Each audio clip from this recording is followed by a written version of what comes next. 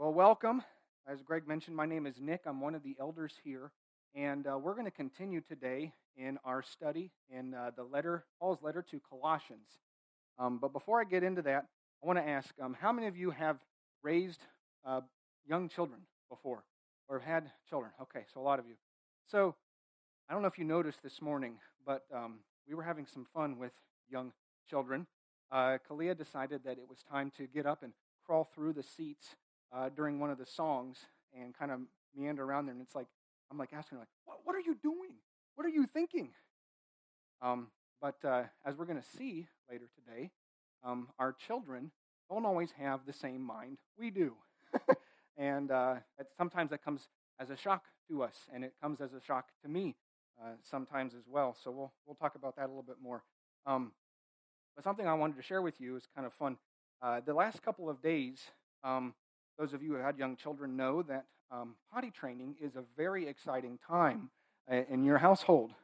And actually, this thing that happened this weekend was extremely exciting. So over the last year, we've been teaching Kalia how to potty train. Don't worry, I'm not going to get real into details here. But Faith recently, our youngest, who is 18 months old, decided, hey, I want to give it a try. And she did it.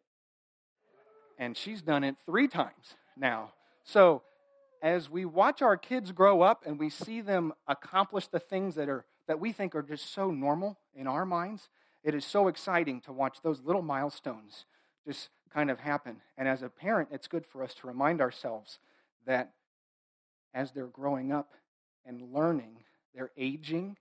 They're not the same age we are. They're aging and they're learning as they grow. And so it was just fun to see Faith do that and just want to do the same thing that Kalia's trying to do. So we're having some fun with that. Okay, we need to pray. Let's pray and ask the Lord to guide us through the message this morning. Dear Heavenly Father, we just thank you for this wonderful opportunity you've given to us, as Charlie mentioned, to come in a free environment, to gather in a building where we can just worship you in freedom and study your word and learn more about you. And we just thank you so much for that opportunity. Father, we lift up those who aren't with us this morning for whatever reason. I just pray that you would just surround them with yourself and with your love and with our love, that they would know that we are near as we are a family and we are united in you, and we look forward to spending eternity together in the kingdom that's coming. Father, we ask that you would just be with us this morning as we're studying your word. Father, empty me of myself and fill me with your spirit so that everyone here will hear your words and not mine, your words only. We pray that this morning. In your name, Lord Jesus. Amen. Okay, so just as a reminder of some things that we've been studying in this letter to the Colossians, I just want to kind of take you through one of the verses in a song that's become kind of a favorite of mine, and that's King of Kings, which is by Hillsong, and it's one that we've been singing recently here over the last 6 months. And it's just, I'm not going to remember the lyrics perfectly. I was trying to look it up earlier, and my phone decided that Wi-Fi was not going to be a thing today. So I don't have the ability to look it up. So I'm going to do the best I can to kind of remember what those lyrics are.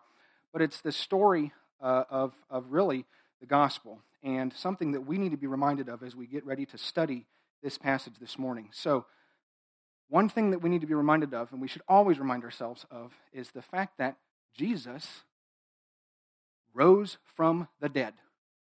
Can I get an amen?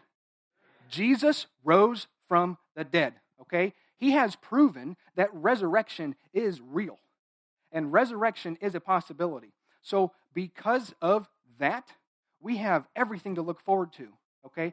That one thing, Jesus rose from the dead.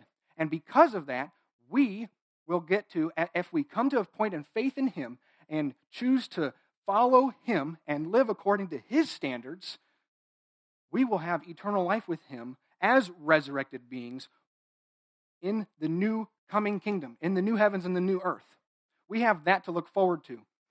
But as Greg mentioned last week, while we are Because of Christ's resurrection 2,000 years ago, if we come to faith in him, we are now placed in Christ, as Paul likes to use that phrase. We are placed in Christ, and we are citizens of heaven. We are citizens of heaven. But as Greg so wonderfully mentioned last week, I love the way he worded this, while we're citizens of heaven, we live here on earth. And with that, because we're living in a fallen world, there's a lot of tension in our being citizens of heaven, yet living in this world and living in this fallen world. And we're going to see that today as we study through this passage that we're going to look at here in Colossians chapter 3. And there's a lot of tension in how we live and really how we live out the entirety of our life. Not just our lives personally, but our lives relationally. We're going to see that today. And so the title for today's message is Living Life in the Name of the Lord. How should we be living the entirety of our life in the name of Jesus in a way to where he could look at that and say, hey, if you've placed my name on that, I'm happy with that. If you have your name on something, like if you write a letter or wrote a book or something that's going to be published, you would want it to be just right? Because it has your name on it. We are going to learn today that we need to be living life as believers. Because we're believers, we're inherently witnesses. We need to be living the entirety of our life in the name of the Lord.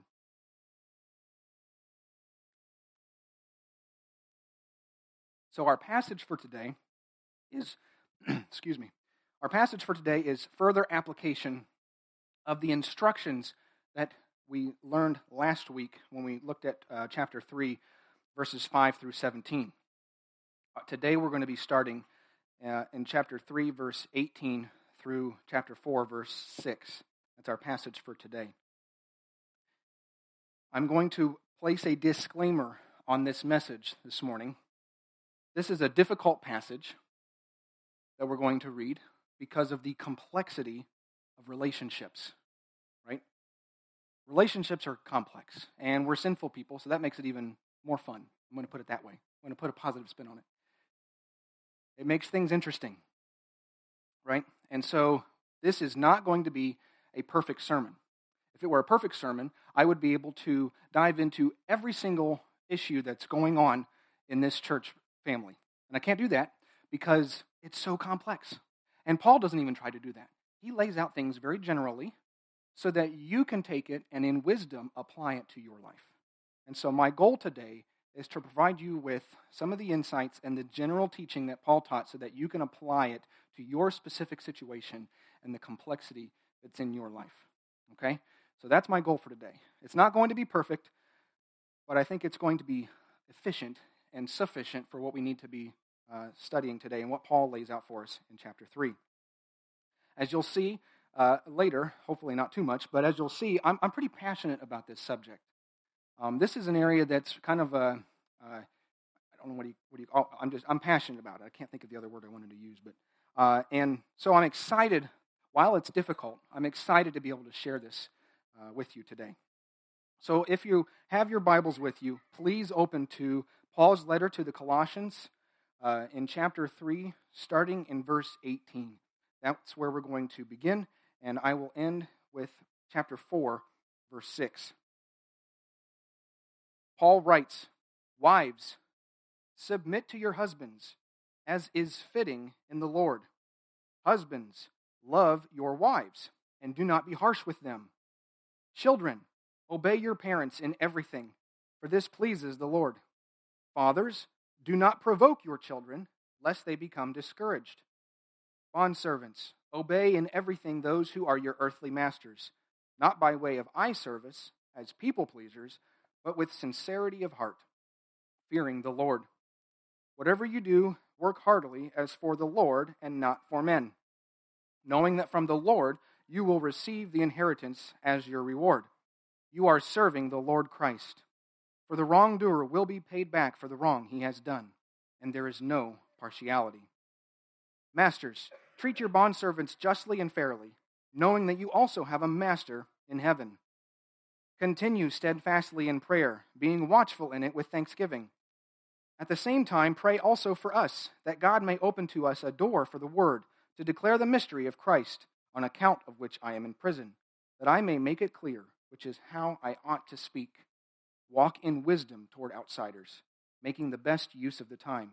Let your speech always be gracious, seasoned with salt, so that you may know how you ought to answer each person. This is the word of the Lord. So before we dive into this and really start drilling down into each verse here, I want to make the point that context here is key. Context is key. We cannot take these verses out of this passage, out of Colossians, and then just dive right into them and say, okay, this is it. Because there is a whole 3 chapters that we've already studied that build up to this point. Paul is very deliberate in how he's approaching this portion of his letter to the Colossians. So it's not a standalone passage by any means. We must read it in light of the entirety of Colossians. So in chapter 1, we learned about what Paul's mission is and who Jesus is as our King. And then in chapter 2, we learned that we are alive in Christ and that because of that, we should not let anyone disqualify us or take us out of the kingdom. They can't do that because only Christ brings us into the kingdom, so nothing can remove us from that once we're there. And then we start learning in chapter 3, Paul starts laying out specific practical application of what it looks like to live as believers. And he finishes verse 17, which is where we ended last week, with this verse. Verse 17, Paul says, "And whatever you do, in word or deed, do everything in the name of the Lord Jesus, giving thanks to God the Father through him." And so that's our kickoff into this passage today, and starting with verse 18. So we need to consider all of that when we're coming to Colossians 3:18. I want to provide a quick illustration, and then we'll dive into the meat of this. The regulations that we just read, the instructions, they really are. They're rules. They're rules for a household. They're rules for the Christian household and how we as believers should be living so that we can be an effective witness to those around us. So as an illustration, these regulations or instructions for living life in the name of the Lord are analogous to the laws of nature or the laws of physics. Now, let me explain something. God set us up in his creation. He wired us in such a way to where we should live in such a way. So with the laws of physics, I can't go jump off a cliff. Well, I could, but it wouldn't end very well for me, right? Because gravity is there. And gravity is not going to change because that's the way God set up the world.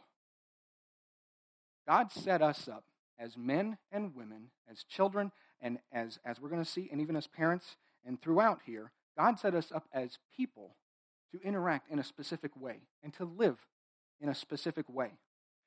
And if we break those laws, the pain and the suffering that will result of that, so not the death of the cliff, right, that I mentioned earlier, that's immediate when you break the laws of physics or when you try to challenge the laws of physics. But when you challenge the laws and the regulations that God has set up, the pain and the suffering is not always immediate. It's delayed. And so that's why we get tempted into thinking that, oh, this is okay. I can dabble in this area and mess around here because the pain's not immediate. Sometimes it is. Sometimes it is immediate, and sometimes the pain is immediate for the other person, not for yourself. So as we're thinking about this today, we need to be clear that these are not just these are not just what's the word I'm looking for? They're not well, I can't think of the word. It doesn't matter. These are regulations. Point taken. Okay, these are rules. This is not something that we can just that God has just set up as a suggestion. That's the word I was looking for. These are not just suggestions. These are regulations. Okay. Now another thing to be clear, and I said context is key. Paul is writing to a specific church here, the church in Colossae. Okay. So the Roman culture, the Greek culture that Paul is dealing with here in this church in Colossae, it is extremely complex, and the relationships are very different than the relationships that we experience today in Western society. So, let me give an example. Many times, men of the household were the authority. They were the leaders. The fathers ruled over their children and even over their wives.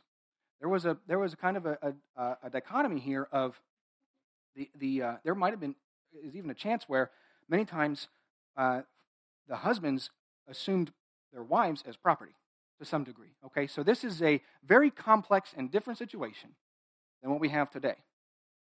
But we can learn from it and apply it to our society and our culture today. I also want to say that many times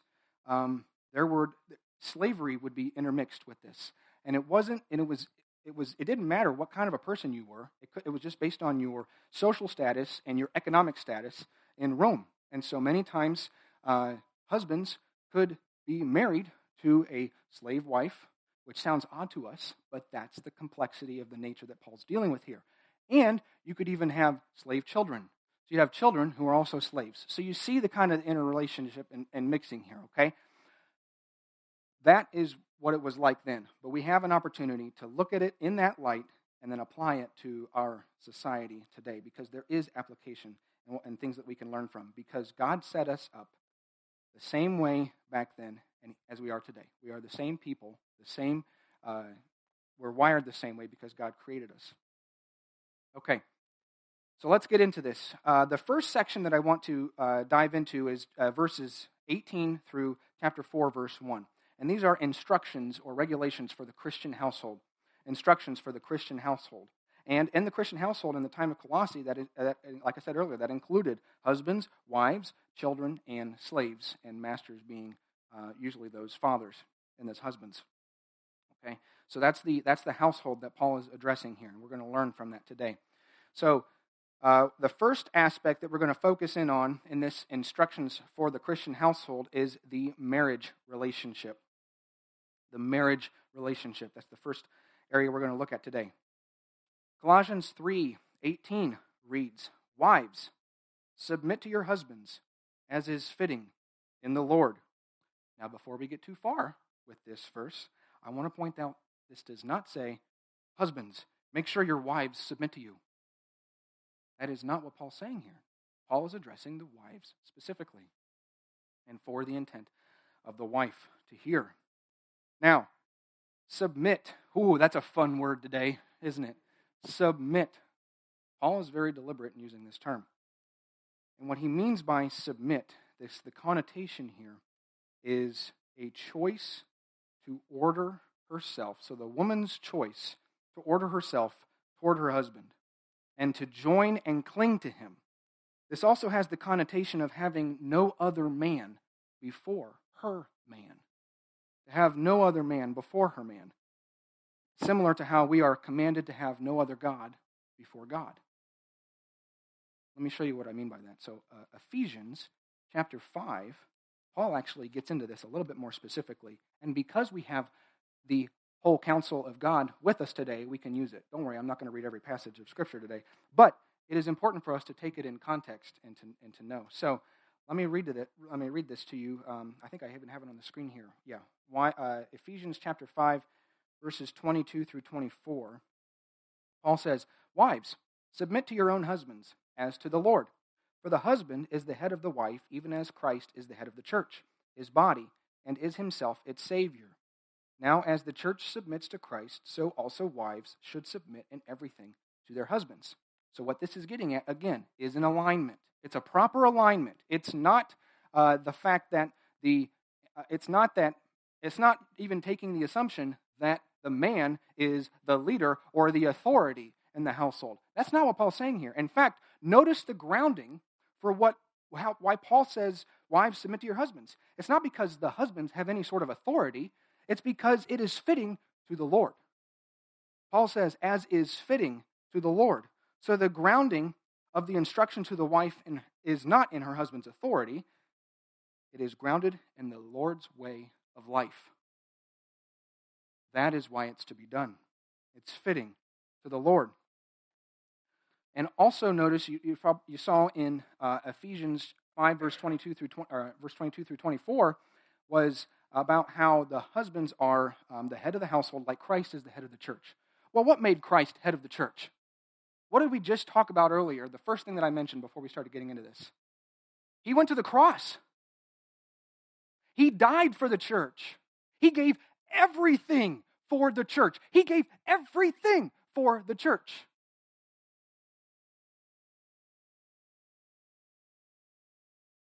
He went from being perfect God, king of it all, creator of the universe, and he went to the cross. And for eternity, he will have the scars to prove how he went to the cross for us. For eternity, he was broken so that we could live in perfection.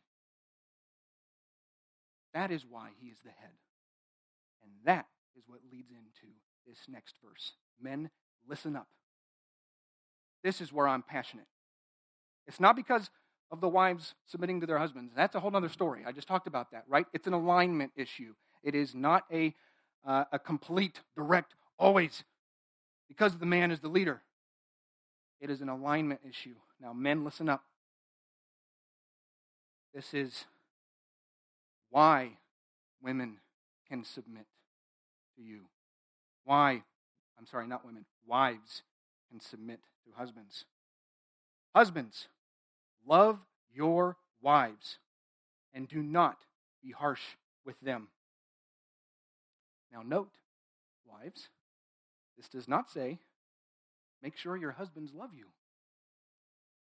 It says, husbands, love your wives.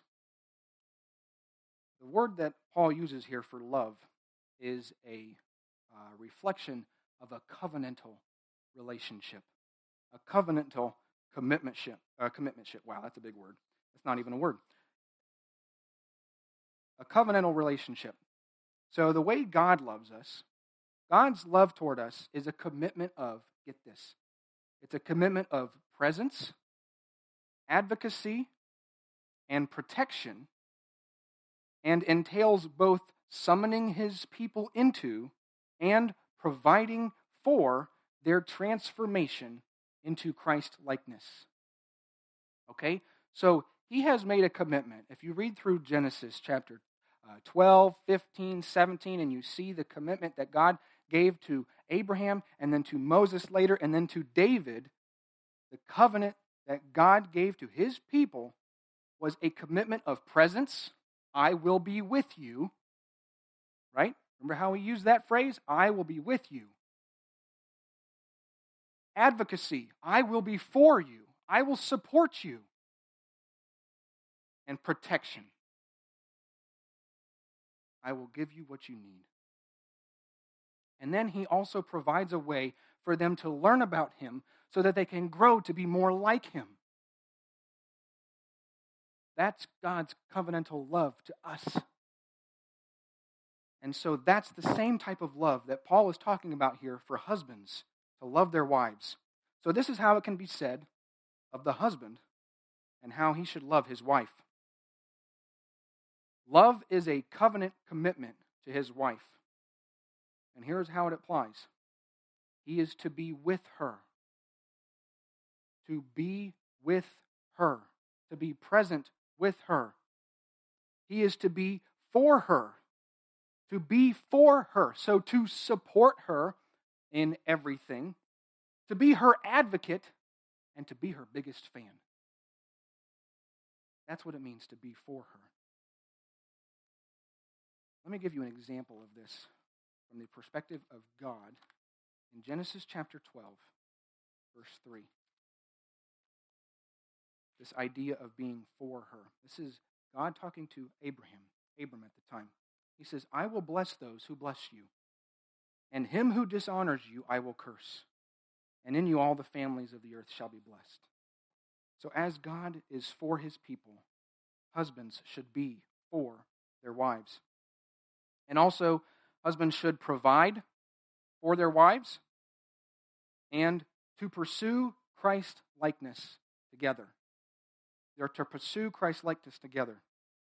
Now, some of you women may be hearing this and going, yes, amen, that's exactly what it is. Why is that? Going back to how God created us. He wired us in such a way. Wives, he wired you to desire that And men, he wired you to be able to do that. We just need to tap into his grace every once in a while to be able to accomplish that, right? It's very difficult sometimes, and I'll explain. I have an example for you later. Get into that. So husbands, love your wives, and then he goes on to say, and do not be harsh with them. And do not be harsh with them. What he's getting at here is he's attacking a specific thing that's going on in Colossae at this time. And it wasn't this way with every single husband, but it was kind of a tendency with the Roman and Greek disposition of men at this time. And why harshness would be mentioned here. So this term has a connotation of bitterness. It's like being embittered toward your wife. So the husband is instructed not to become embittered against his wife and not to despise his wife. Love does not despise because it honors and empowers the other at one's own expense. Why would a man and a husband start to despise or become embittered toward his wife? In Colossae, husbands, it was common, like I said, not always, but it was common to where they would not be faithful to their wives.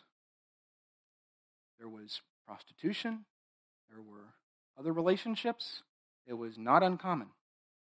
And because of that, men start to drift and start to desire the things that they're experiencing over in this other world with their wife, who doesn't have those qualities, and that's okay because that's not the way God created her.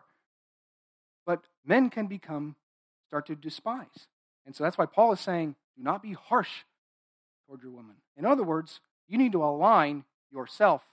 Husbands, we need to align ourselves with our wives and with no one else. Do not be harsh with her. Let me turn to Ephesians. So Paul builds upon this a little bit more. Ephesians chapter 5, starting in verse 25. Paul says, husbands, love your wives as Christ loved the church and gave himself up for her, that he might sanctify her, having cleansed her by the washing of water with the word, so that he might present the church to himself in splendor, without spot or wrinkle or any such thing, that she might be holy and without blemish. In the same way, husbands should love their wives as their own bodies. He who loves his wife loves himself. For no one ever hated his own flesh, but nourishes and cherishes it, just as Christ does the church, because we are members of his body. Therefore, a man shall leave his father and mother and hold fast to his wife, and the two shall become one flesh.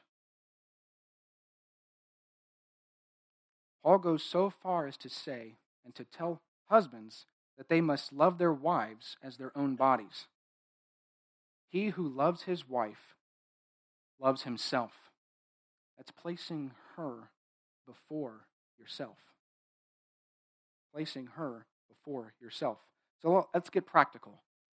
Rather than thinking, well, what can my wife do for me? What can my wife do for me?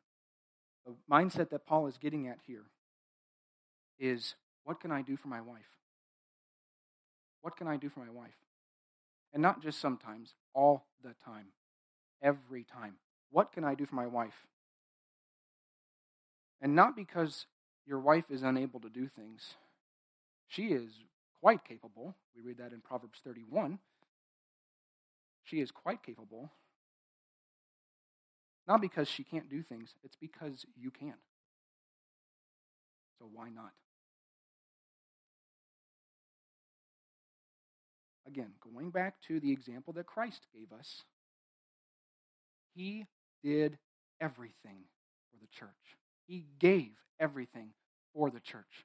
So husbands, we are to love our wives like Christ loved the church, which means giving all of yourself to her and only to her. All of yourself. All the time. So if you're looking for a practical way to attack Satan head on, love your wife. And do not be harsh with her. love your wife. Paul is addressing this first in the Christian household because in the Christian household, marriage is the most basic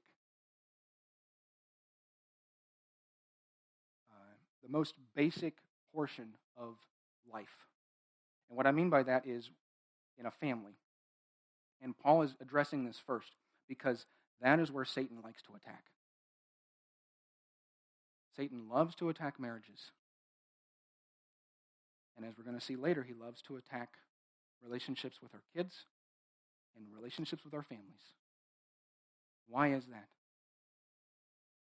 Because a tight family that is united in Christ and serving each other, there's so much power. And Satan goes after that. So husbands, if you're looking for a practical way to attack Satan head on, love your wife. Now the commands here to both wives and husbands assume an incredible amount of humility. An incredible amount of humility and service. Christ demonstrated this type of humility and service, and Paul documents it for us in Philippians.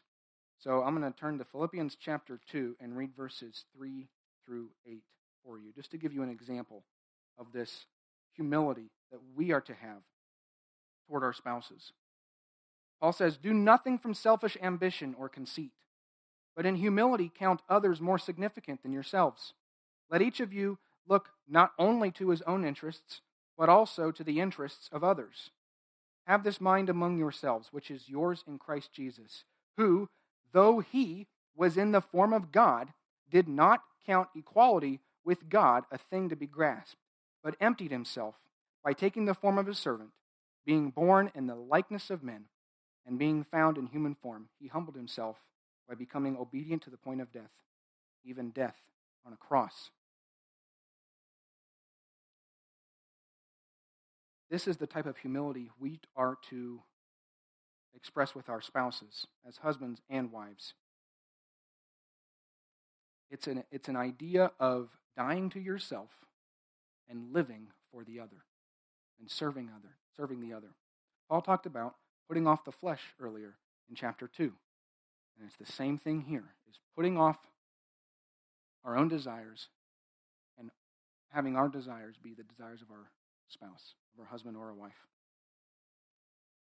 Let me give you a personal example here. So, in times of disagreement or when I feel offended by Jess, which does happen, I have to admit, it's scary, but it does happen. Feeling when I've been feel like I've been mistreated or in times of disagreement, I find myself very easily starting to think about all of the things that she did wrong. And I'm trying to think about all the ways I can figure out how to point that out to her. Right? Okay, everybody's shaking their heads because they know they've been there, right? Oh, you did this to me. I got to figure out how to say this and sneak it in just right to where she can't retaliate.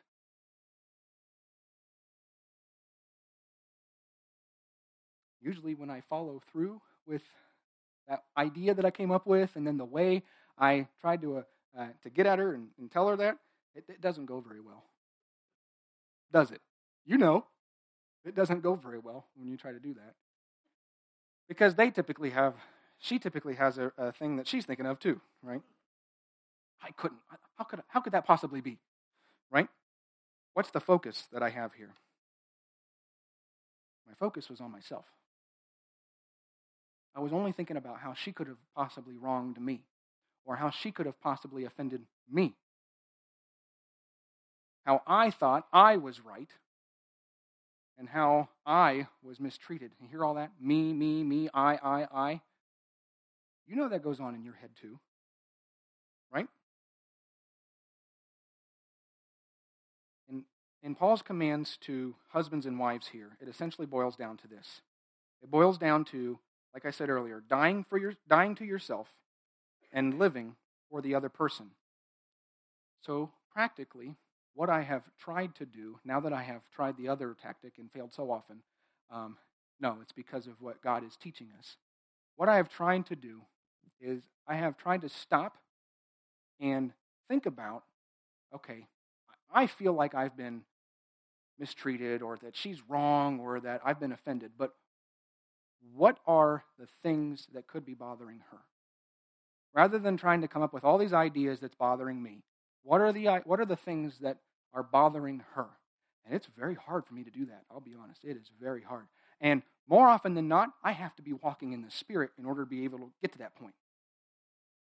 I have to be in the Word, studying and praying and being built up in the Spirit to be able to get to that point. Okay? I am not always there.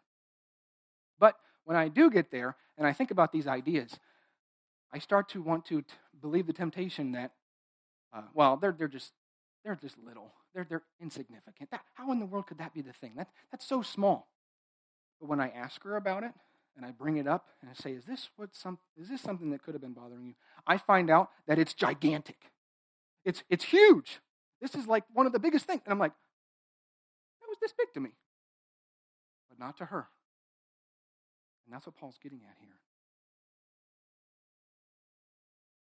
Wives and husbands need to align themselves to each other. Wives, submit to your husbands as you would to Christ because of what Christ has done. And submit to your husbands only to your husbands because he is your man. And then husbands, we need to submit to we need to love our wives because they are the only one for us. I love what Solomon says in Proverbs chapter 5. And some of you know where I'm going with this, so I won't read the whole thing. I'll let you guys read it on your own, if I can even get to it.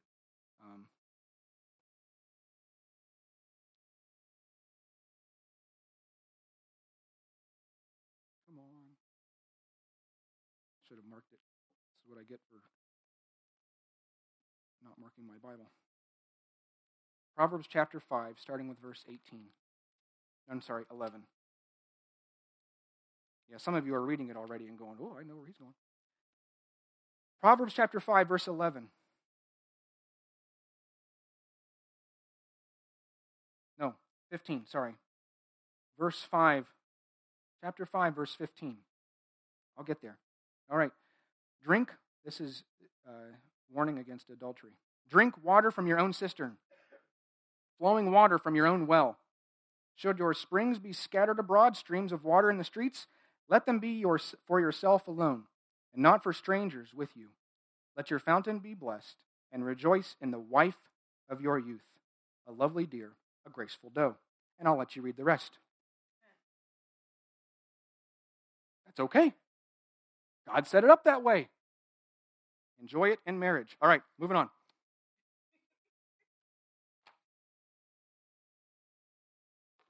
Spent more time on that than I intended. Okay, parental relationships. Going on to Colossians 3, verse 20. Okay, Paul says, children, obey your parents in everything, for this pleases the Lord. Fathers, do not provoke your children, lest they become discouraged. Okay, what Paul is getting at here, and it's similar in Ephesians chapter 6, verses 1 through 3, and I'm not going to take the time to go there. But what he's getting at here is this command that has a promise in the 10 Commandments that God gave. And that command is found in Exodus chapter 20, verse 12, where God said, honor your father and mother. And the promise with that command is that your days may be long in the land that the Lord your God is giving you. So this is what Paul is referring back to. And again, he's bringing these Colossian believers into how they should be living as kingdom people, as people who are God's people living God's way. And so he's bringing back the Old Testament 10 Commandments, which apparently, according to this, and they still apply. So he's bringing that back. Honor your father and mother, that your days may be long in the land that the Lord your God is giving you. Notice, similarly to Paul's instructions to wives, the grounding of Paul's instruction to children to obey their parents in everything is in the Lord's way of life. The grounding is because it pleases the Lord. So it all goes back to what God has set up and intended for living the entirety of life. The grounding is, for this pleases the Lord. And those words in everything can, for some people, make you go, "Ew, I'm not so sure about that." And that's because we live in a fallen world. Parents can be sinners. Surprise! We can be sinners. We are sinners. So let me talk about this a little bit. So this word, this phrase, "in everything," okay? It does not necessarily mean always. In the context here, and also in the context of the Old Testament 10 Commandments, one of the commandment that I just read, the context is that this was provided to the Hebrew nation, God's covenant people. Okay, so parents were expected to hear this as well, and they were expected to be in this covenant people.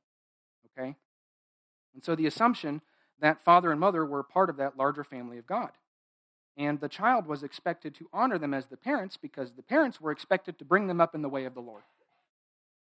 That is the nature of this. Okay. Not every child is brought up in a godly family anymore, and so, and even in this time.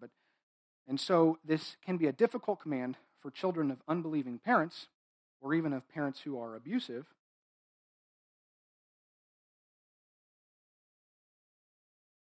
because you have to take it in wisdom and exercise this obedience in wisdom. So this can be difficult. But we must exercise obedience in wisdom because it is pleasing to the Lord. Now, I'm going to get a little ahead of myself, but chapter 4, verse 2, and even beyond there in the end of chapter 4, is this application of wisdom to outsiders and applying all of this to there. But what we're going to see is, later on in chapter 4, is that this is an area where we, as believing parents, can be praying for those members of our church family who do not have believing parents. It is an area where we can be praying. And we'll talk about prayer in a second.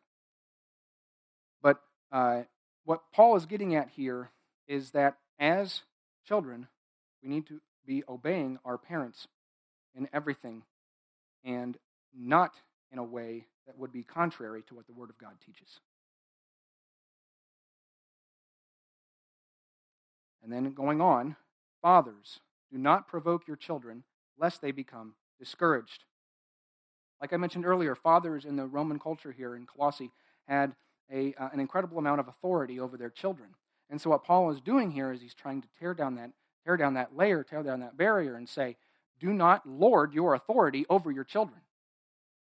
Do not exercise your authority because I am the dad. This is what you're going to do.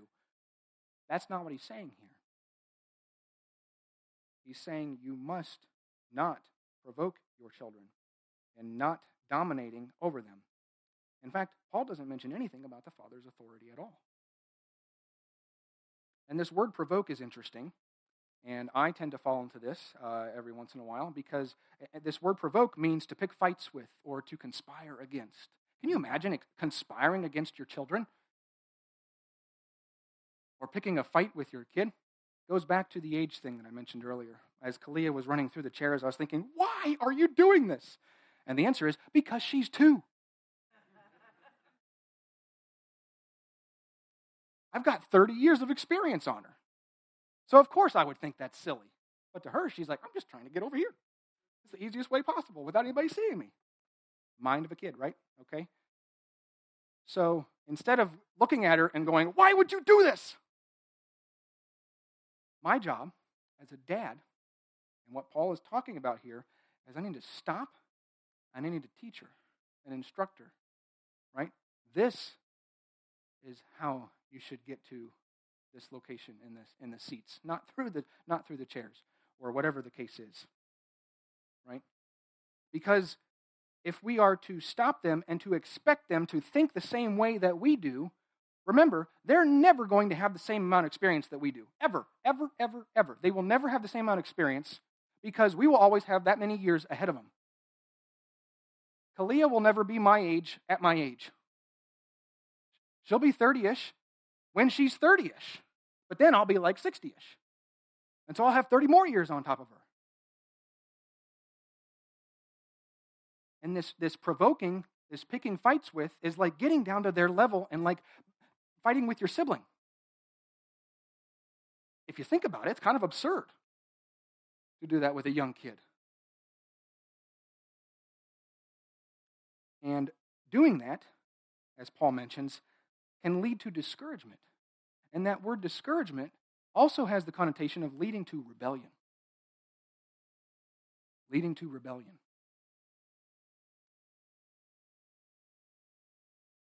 And it's interesting that Paul makes the point to fathers. Now again, it could be because of the position of authority that they had in Colossae, but I also think it's something about the way that we as children, as we look up to our fathers, the way we've been wired. There's something about the way God has wired us to view our fathers and to see them. And as fathers, we need to be mindful of that in light of this command, and use that for the Lord's advantage, and to apply this to our raising of children. Now, in light of single parenthood, and especially single motherhood, I think this passage still does apply. There's not always going to be a father in the life of a child necessarily, which is awful, but that is the way we live. We live in a fallen world, right? We live in a broken, fallen world. And so I think this passage still applies, because as mothers, you can apply this and not even get down to their level too. Because you know what that feels like. You want to, like, why would you do that to me? Why are you laughing at me? They're 2, or they're whatever, 15 or 20. Okay, moving on quickly. I got to wrap up, land the plane. Social relationships, societal relationships. Moving on here in the slave-master relationship that we get here. So let me read this real quick. 22 through 25. Bondservants, obey in everything those who are your earthly masters, not by way of eye service as people pleasers, but with sincerity of heart, fearing the Lord. Whatever you do, work heartily as for the Lord and not for men, knowing that from the Lord you will receive the inheritance as your reward. You are serving the Lord Christ. For the wrongdoer will be paid back for the wrong he has done, and there is no partiality. And he goes on to say to the masters, treat your bondservants justly and fairly, knowing that you also have a master in heaven. Paul is not condoning slavery here. Okay? This is something that existed in Colossae. And this is something that us, as we live in a social democratic republic, we have the opportunity to lobby against things that are injustices. Okay? We have that opportunity. But in Colossae, most Christians did not have that even that close of an opportunity to be able to do that, to be able to lobby against and try to enforce policy reform. That was not something they could do. And so Paul is addressing it as, hey, masters, guess what? If you've got a believer who is also your slave, guess what? You are on the same level. Masters, you are no longer just the master. You are their brother or their sister. And slaves are like, yes, because they are on the same level. Paul's saying, you're on the same playing field, because there is no partiality with God. There's no partiality with God. So what Paul is doing here is he's addressing this, but he's also in the microcosm of the church that exists there in Colossae. He's saying, when you enter into the church, when you enter into fellowship, all of those relationships go down flat. There's no hierarchy. There's no social, economic status. You are all brothers and sisters in Christ. That's what he's saying here.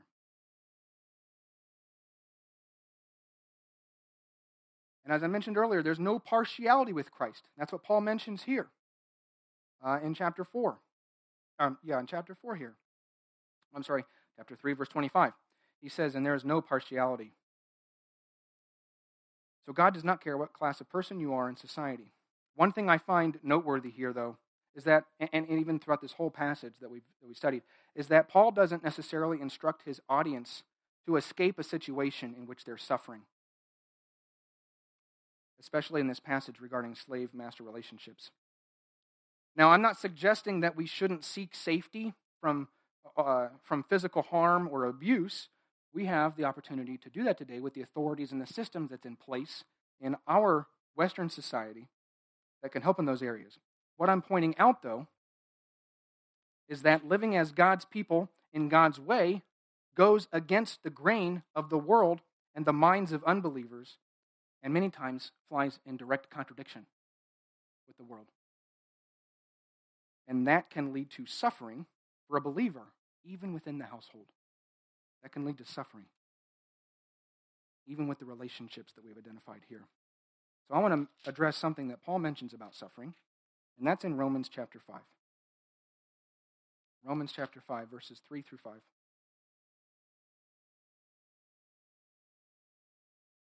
Paul's talking about the hope that we have in the glory of God. And he says in verse 3, not only that, but we rejoice in our sufferings, knowing that suffering produces endurance, and endurance produces character, and character produces hope. And hope does not put us to shame, because God's love has been poured out into our hearts through the Holy Spirit who has been given to us. And then in Romans chapter 8, verses 31 through 39, Paul says, what then shall we say to these things? If God is for us, who can be against us? He did not spare his own Son, but gave him up for us all. How will he not also with him graciously give us all things? Who shall bring any charge against God's elect? It is God who justifies. Who is to condemn? Christ Jesus is the one who died, more than that, who was raised, who is at the right hand of God, who indeed is interceding for us. Who shall separate us from the love of Christ? Shall tribulation, or distress, or persecution, or famine, or nakedness, or danger, or sword? As it is written, for your sake, we are being killed all the day long. We are regarded as sheep to be slaughtered. No, in all these things we are more than conquerors through him who loved us. For I am sure that neither death, nor life, nor angels, nor rulers, nor things present, nor things to come, nor powers, nor height, nor depth, nor anything else in all creation will be able to separate us from the love of God in Christ Jesus, our Lord. He is talking about the coming kingdom.